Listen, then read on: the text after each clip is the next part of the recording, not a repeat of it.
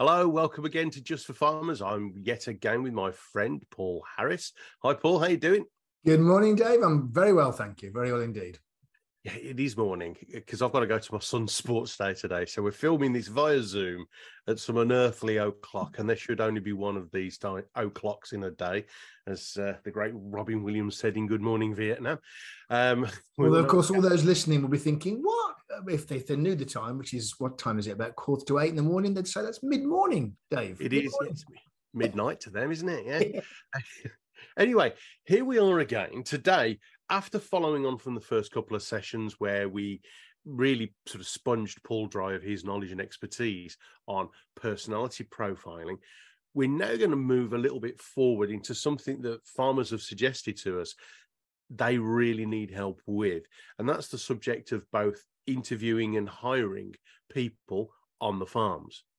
Now, Paul, do you want to give us a segue into this and tell us a little bit more about what you've learned and why you learned it? Yeah, so I think recruitment and particularly getting people onto farm is one of the key challenges at the moment for most of the agricultural sector, particularly for certain sectors who have experienced challenges since Brexit, where the supply of Eastern European labour has fallen and is not as available as it was. So a lot of farmers are all scrabbling around trying to find the right people for their farms. So recruitment, and then once we get them onto farm, how do we interview them, are two of the subjects that I get asked a lot about in terms of how do we do that more effectively. So I think in terms of the segue, really, we talked a lot last time about the importance of maybe personality profiling and getting the right people in your team.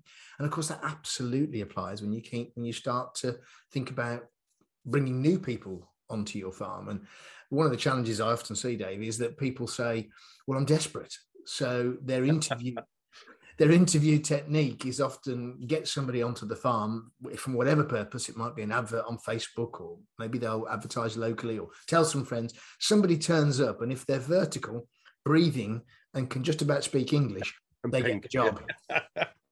And because we're desperate, we need somebody. So I think maybe this morning we can talk a little bit about the importance of getting the right person, and that's where we use perhaps profiling to help us, but then also a little bit maybe at some stage about the interview process itself. Does that sound like a plan? Absolutely, because I think having worked with an awful lot of young adults entering the workplace, both in urban environments and cities, and also sort of country and rural schools and colleges and universities, I see a lot of misconceptions about the farming industry. They don't necessarily perceive it as a career. They see it as a job, and many of them see it as a vacational or transitional, transactional piece of employment, maybe something to do in the holidays rather than as a career. And they don't perhaps understand what's involved in farming. And I think that's something that definitely needs addressing if you're going to get the right people entering the industry. Well, I think you've made a really good point, Dave, because the access to labour is what people often talk about. They often talk about access to foreign labour, and yes, we do need that. Ideally, there's some macro situations that people like the NFU and AHDB need to work with the government on, in terms of particularly on the horticultural side of labour, where we need people to pick vegetables and things like that. But my challenge to the industry when we're thinking about recruitment really is, there is millions of people out there in the world of work.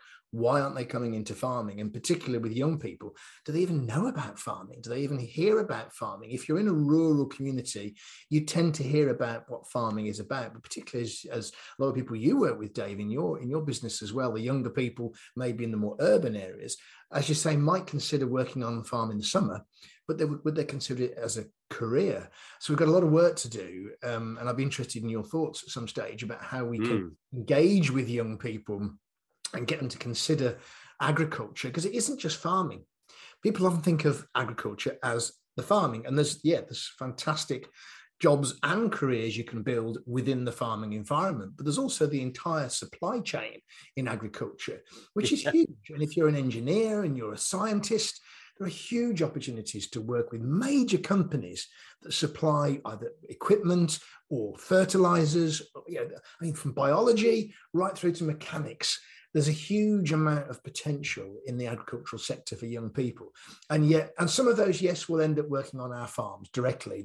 Those that maybe love animals, that want to work with livestock, those that love machinery, that want to drive these huge combines that you see this time of year going around the fields. But we need to engage with them. And that's another whole subject for us to talk about as well at some stage. There's that cliche, isn't it? But no one understands farming, but we only need farmers 3 times a day minimum. Yes. Yeah, I mean, it's one of the absolute bedrocks. Well, yeah, I mean, we talk about food security and making sure there's going to be enough food to feed us all. And yet, is that a career that people think about when they're at 16, 17, thinking of leaving school or doing A-levels or go to university? I mean, there are some great agricultural colleges, but I mean, preparing youngsters for the world of work, getting people ready for what the world of work is going to be like. I'd love to talk to colleges about that. Are we really preparing people? In fact, segueing right back to personality profiling, I have done some work with universities that say, tell these young people that when they come on to work on a farm, they're going to meet different people who are not like them. And you might think, well, that's really obvious, but we're not teaching young people the fact that when they go into the world of work, people are going to be different to them. It might sound, well, of course we know that. That's really obvious, but it isn't obvious. Because I work with farmers right now who are my age, who don't realize why somebody is behaving like they are. Is it just because they're being difficult? No, it's because they have a different wiring to Absolutely. And when we come to recruit people, it's essential we start to consider that, really. Okay, so let's go full circle, because this might be, as you've suggested before we came on the call, a couple rather than just one. So let's start at the beginning. A farmer identifies that there's a need for an extra pair of hands on the farm in whatever capacity. What do they do at the moment, and how could they do it better? Great. So what tends to happen, as I said at the beginning, really is there's a panic. We start with a panic. Somebody resigns. Hit it with the brooms. And it's a bit like that. What are we going to do now? And partly the panic comes because there's a perception that there is nobody out there that wants to work on a farm because it's so difficult to recruit people. Now, my argument is, first of all, let's not panic, because when we make a decision in haste, we often regret at our leisure. So, and often when we're panicking, we're desperate, we don't make the best decisions we can. So the first thing is, don't panic. As those who are old enough to remember Dad's Army, don't panic, Mr. Mannering, don't panic.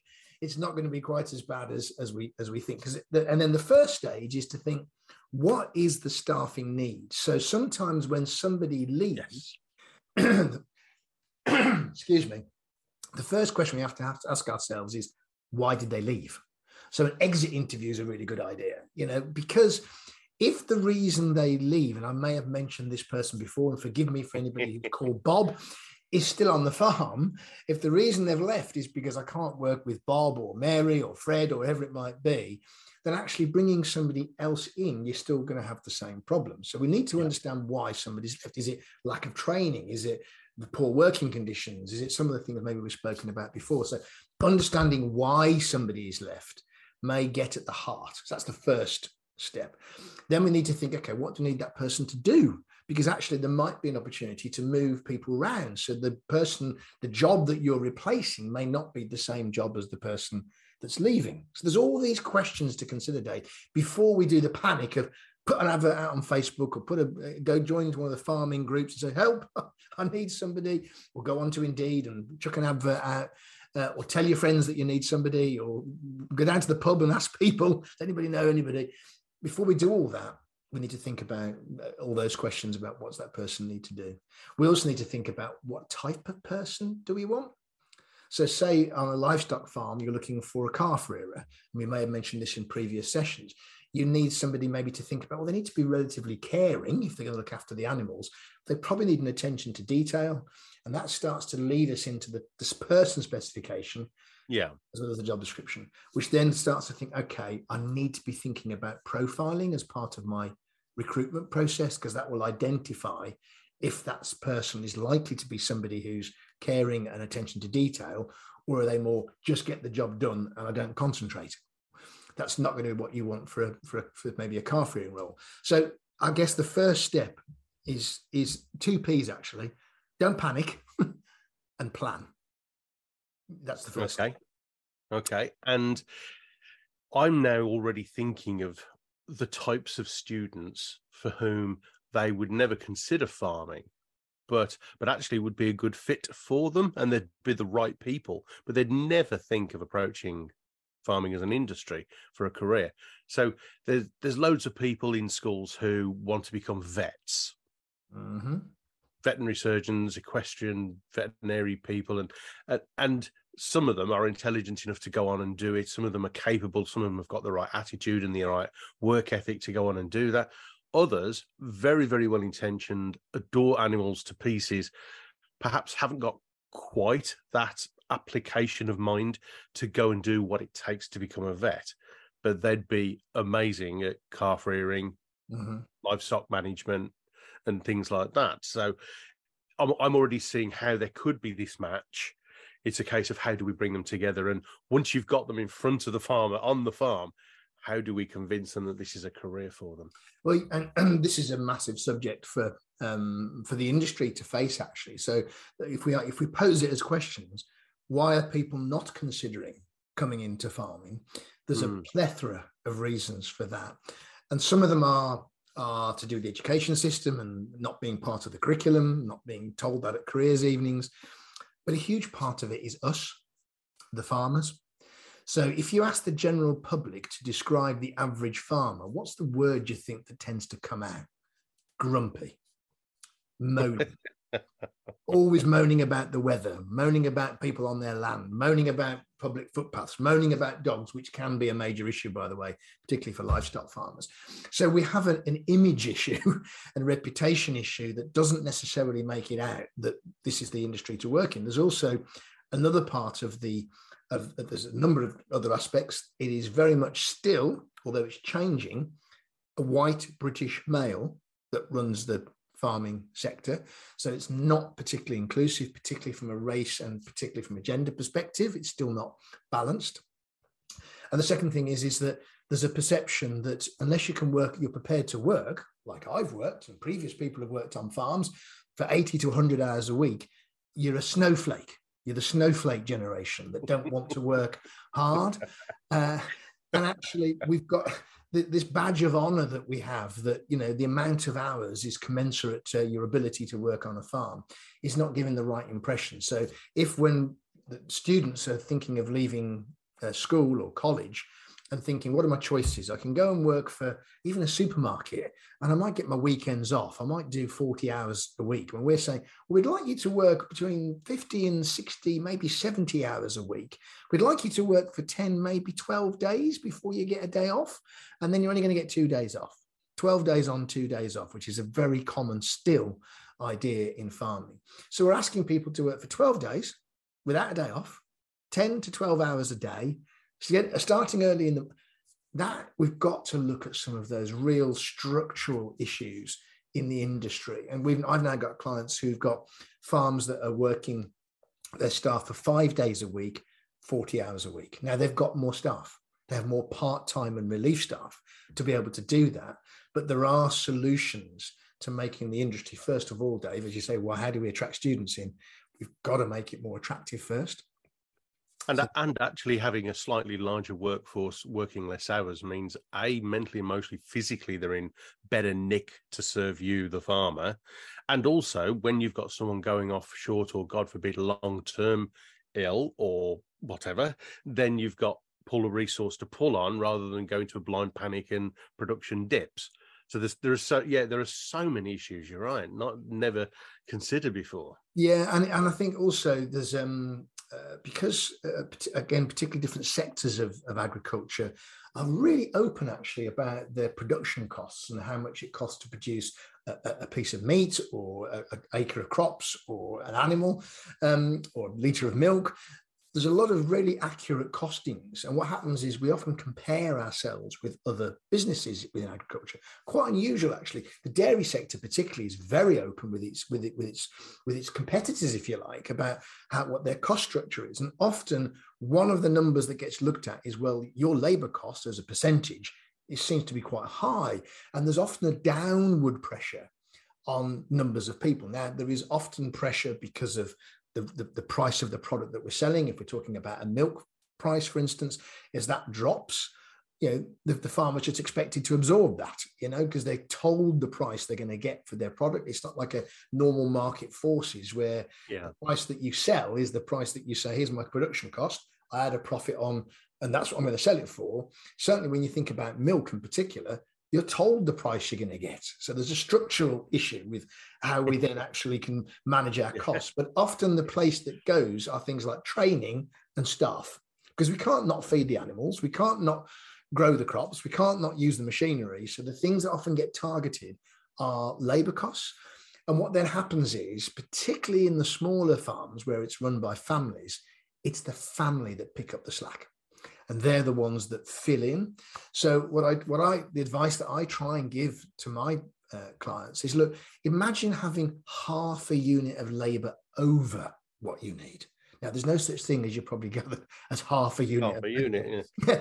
But actually, in terms of your calculations, if you have that extra person in your team, absolutely it needs to be costed, but it will pay for itself by improved production.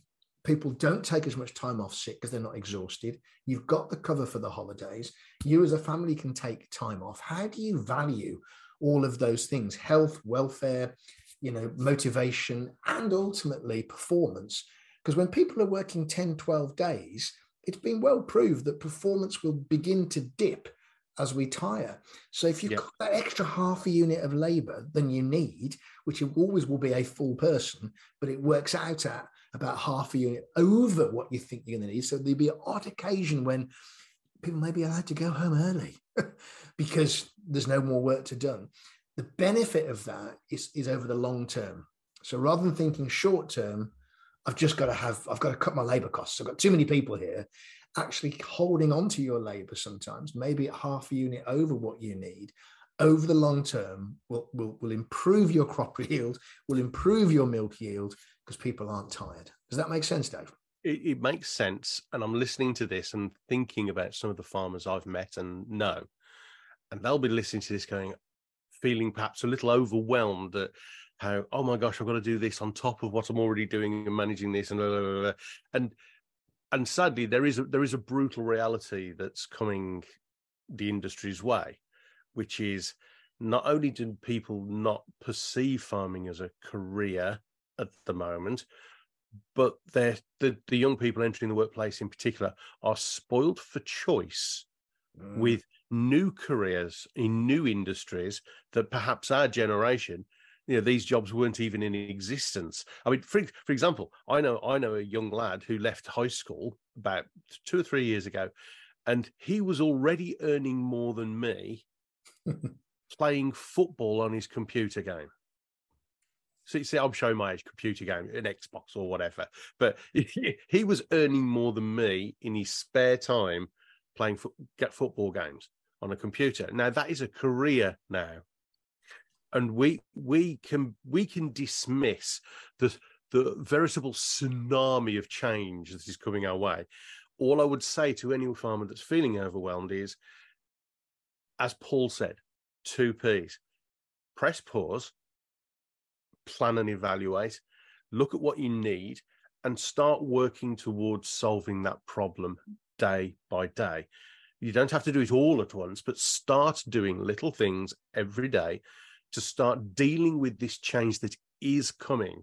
Because, and without wishing to sort of bring the mood down, just consider, what are the consequences of you not dealing with that change?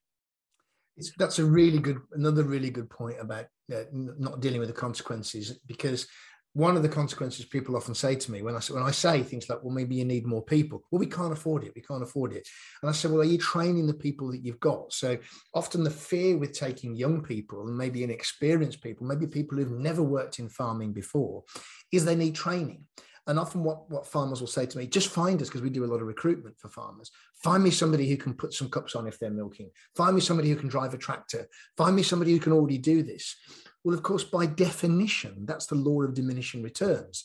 Yeah. Because over a period of time, if we don't put anybody in at the bottom that's got no skills, there'll be nobody left in the industry. So we have to start accepting that we need to train people.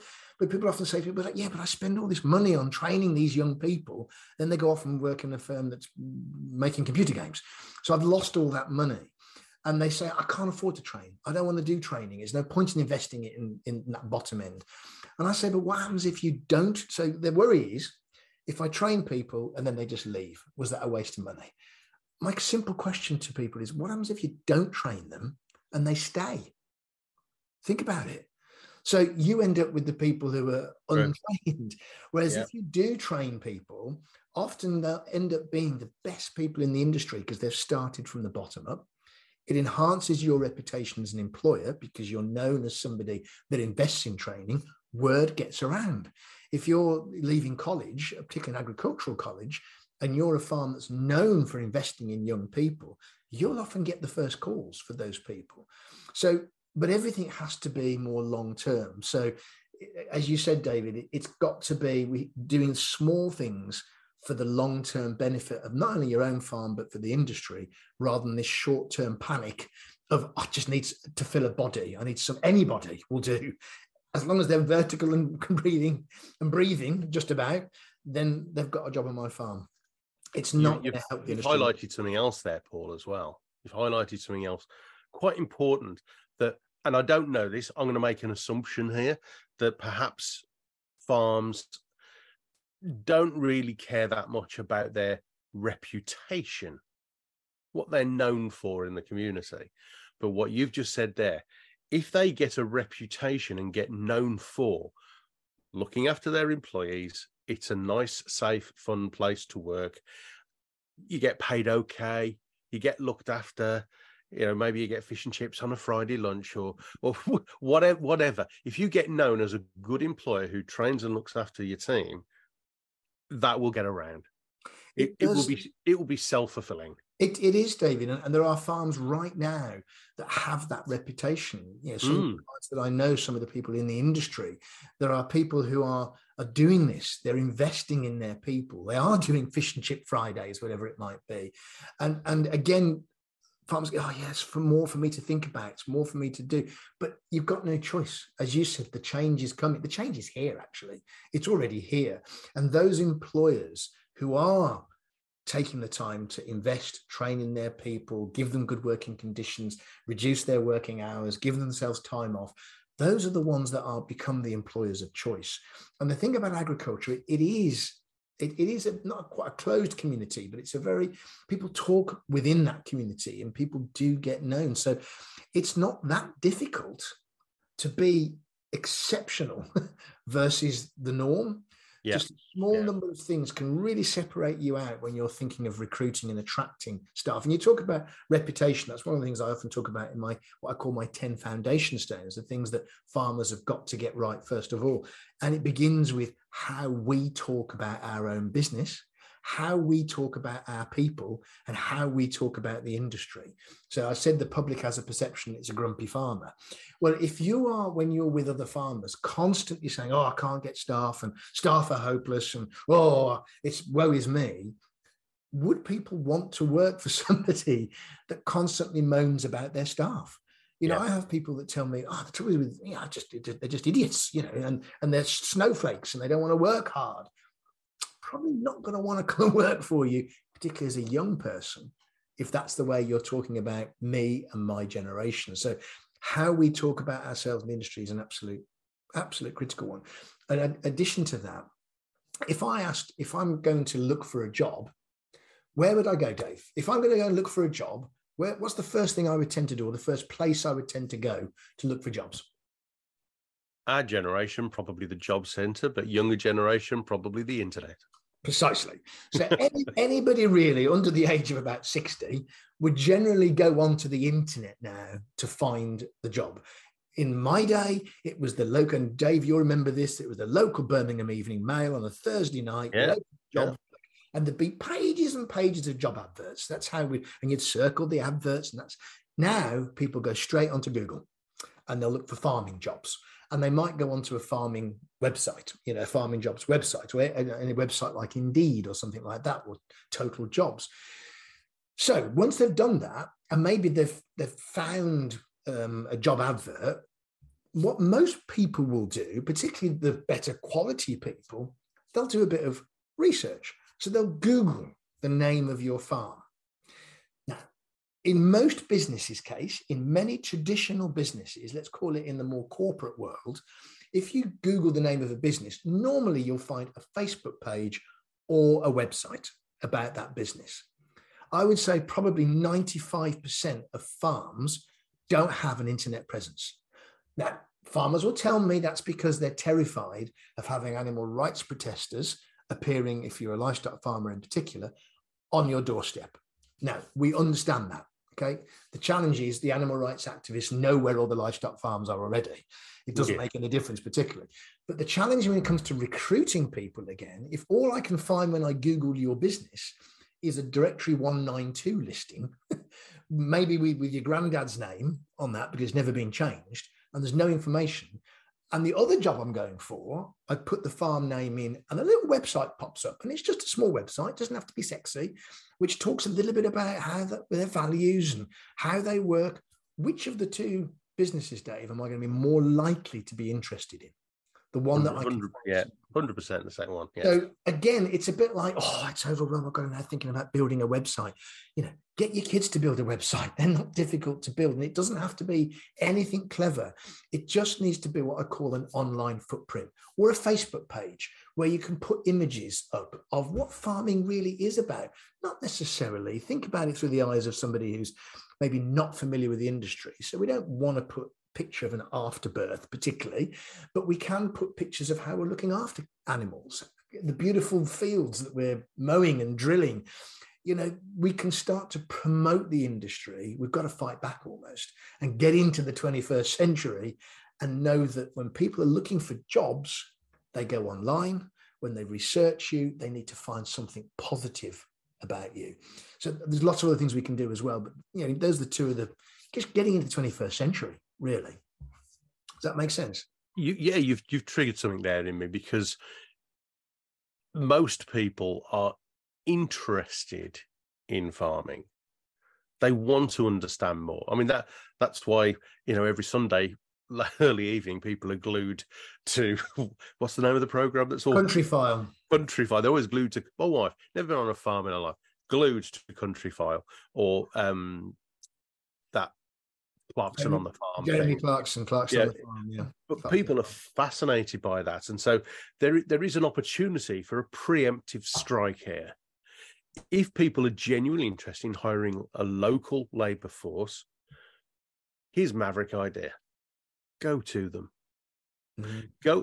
Go into all your local high schools, colleges and universities, community centres, churches, and see if you can craft, and I can help with that in another show, a small presentation you do. In every high school, for example, there's normally between 800 and 2,500 young adults in a high school, and there is a careers officer pulling their hair out because they've got to try and forge links with local employers. And to have a farmer come into their school and give a talk or a Q&A on this is what it's like to work on a farm and we need you. That is heaven sent to a school, heaven sent. Yeah, bang on, David. And I think in the white paper that I wrote last year about one of the solutions to the long-term labour shortage was, and I'll mention this again, is this going out into the marketplace and speaking about it. However, and here's a topic for another session, keep your eyes on this one, is we need to help farmers how to do that. So I think, Dave, we should spend a bit of time telling people how to put a little talk together, because the assumption that every farmer is going to be comfortable going out and speaking in front of 1,000 people, there are some farmers I wouldn't want to put in front of 1,000 people because they wouldn't be able to speak positively. So let's do a session on how you stand, how you prepare a little talk. But you're absolutely right that actually engaging with the community. There's a lady called Amy Jackson, look her up. She does a lot of sort of PR around the importance of the farming industry engaging with the community, with people that disagree with us. There's no point in saying animal rights activists just don't understand farming. Well, let's engage with each other, because actually quite often the objective view of somebody outside of farming is relevant. We need to take on board. There is some language that we use in farming that still puzzles me. We have a piece of equipment that is used, and you'll see it on Country Fire, you'll see it on Clarkson's farm, where we need to get an animal into a particular position so that we can either test them for TB or maybe artificially inseminate them. Do you know what it's called? It's called a crush.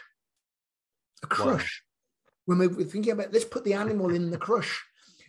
That's not language particularly to describe what it is. Holding device would be better even. But, it's people from outside the industry that have a perspective on farming. If we engage with them, which is what Amy Jackson talks about, if we have a conversation rather than thinking, no, you don't understand. You don't understand farming. We're more likely to win them over. And over a period of time, that starts to allow more people to consider farming as a career. There are certain pieces of kit. The technology in farming is unbelievable, incredible. And yet in certain areas of the farm, it's still quite primitive in the way that we address things. So I think the point about engaging with whether it's the community, whether it's schools, is key to, again, solving this recruitment crisis that we have currently in farming. So, some great value in the first half of this session. In the second half, we're going to do something a bit different. We're going to look at you, the farmer, and how you can look after yourself physically, because when I spoke to farmers, you were always having knee problems, back problems, shoulder problems, lower back problems. And so I went to an authority on the subject, James Bacon, a body, posture, health and wellbeing coach. He's helped me a lot in the last few months, and I'm hoping that he can give us some advice to help us look after ourselves on the farm, because the farmer is your farm's greatest asset.